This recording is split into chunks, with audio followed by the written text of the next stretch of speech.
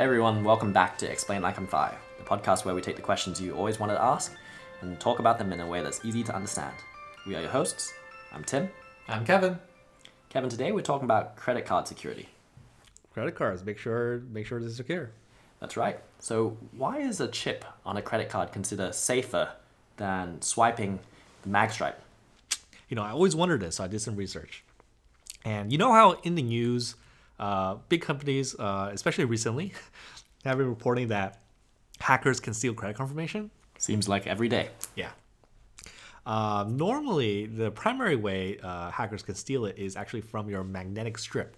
That's that black bar on the back of your credit card. If a hacker reads the magnetic strip, they literally have your credit card number and can now buy things on your card.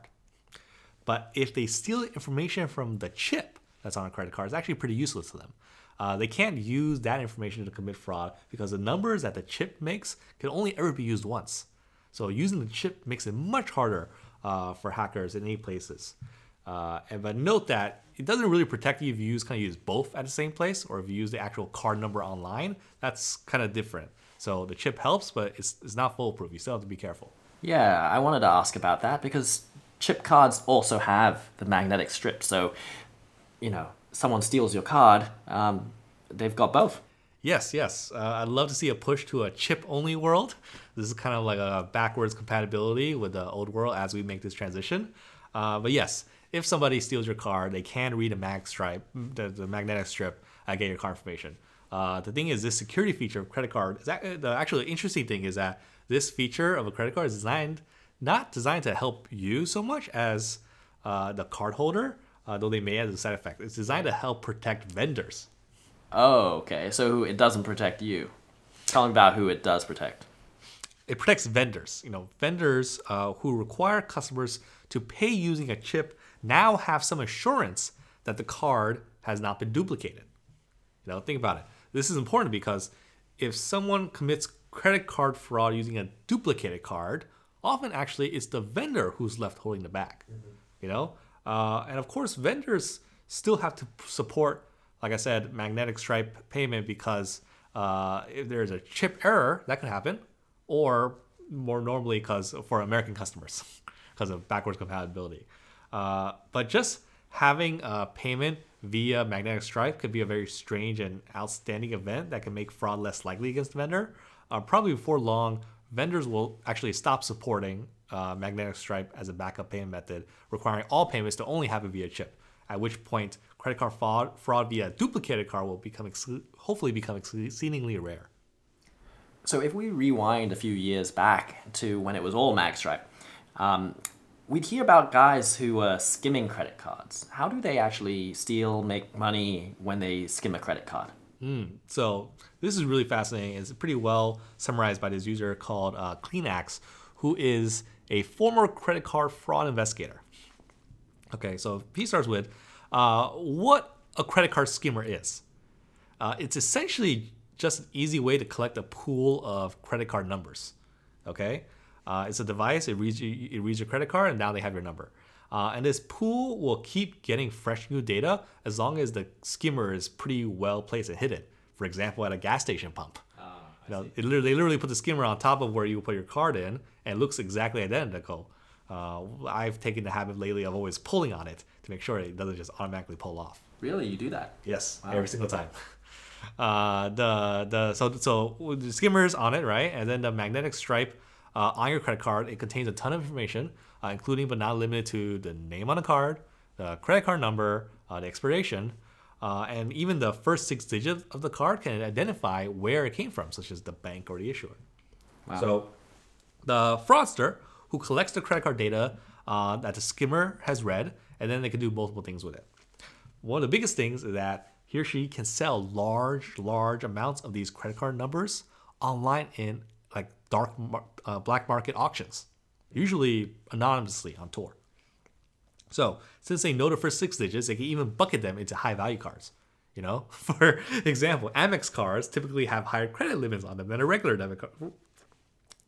So they might organize the Amex cards into one list and try to sell that for more money than, say, Bank of America debit cards.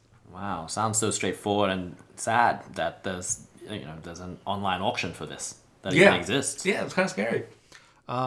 So another thing they can do is transfer the stolen card info onto a new card, but it is actually not as common to do this onto an existing card with a fraudster's name on it, right? You don't want to tie it back to the fraudster. So instead, these fraudsters usually buy blank hotel keys in bulk, which are actually pretty easy to purchase. You know, those keys you get at the front desk to go into your room.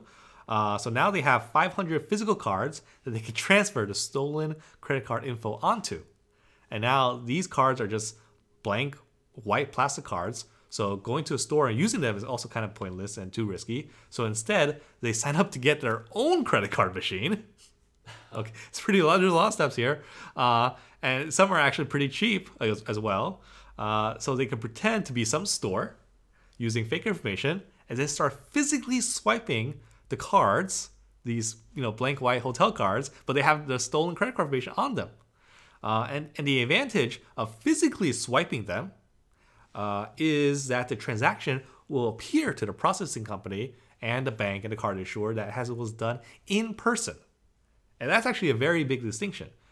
In-person credit card swipes are seen as much lower risk transactions, since most fraud these days is committed via just keyed-in transactions or non-in-person, right? Like online purchases.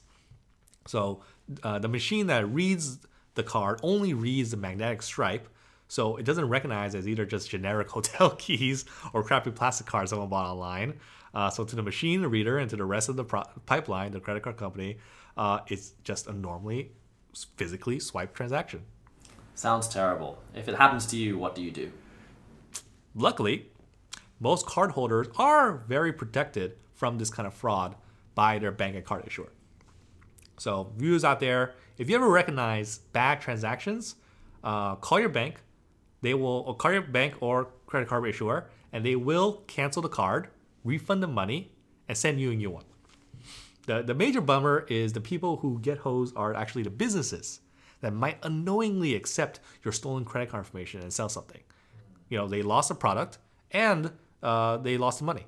When you get a refund from your bank after disputing this transaction, that money typically comes from the business it was used at, not the bank. And so if a business is tricked, for example, into selling a $2,000 painting over the phone to a guy who gave them a stolen credit card number, that business is now going to lose the painting and the money, and there's nothing really they could do about it since the responsibility to investigate that was theirs. I see. Hence the move to chip and pin that we were talking about earlier. Exactly. So the other security question that comes up again and again is, why are there those 3 digits or like that separate security code on credit cards? Mm-hmm, yeah. Does it make it more secure? It does. So you have to even rewind even further to before the magnetic stripe. In the really olden days, credit cards were often not scanned with the mag stripe because the equipment was still too expensive for small retailers.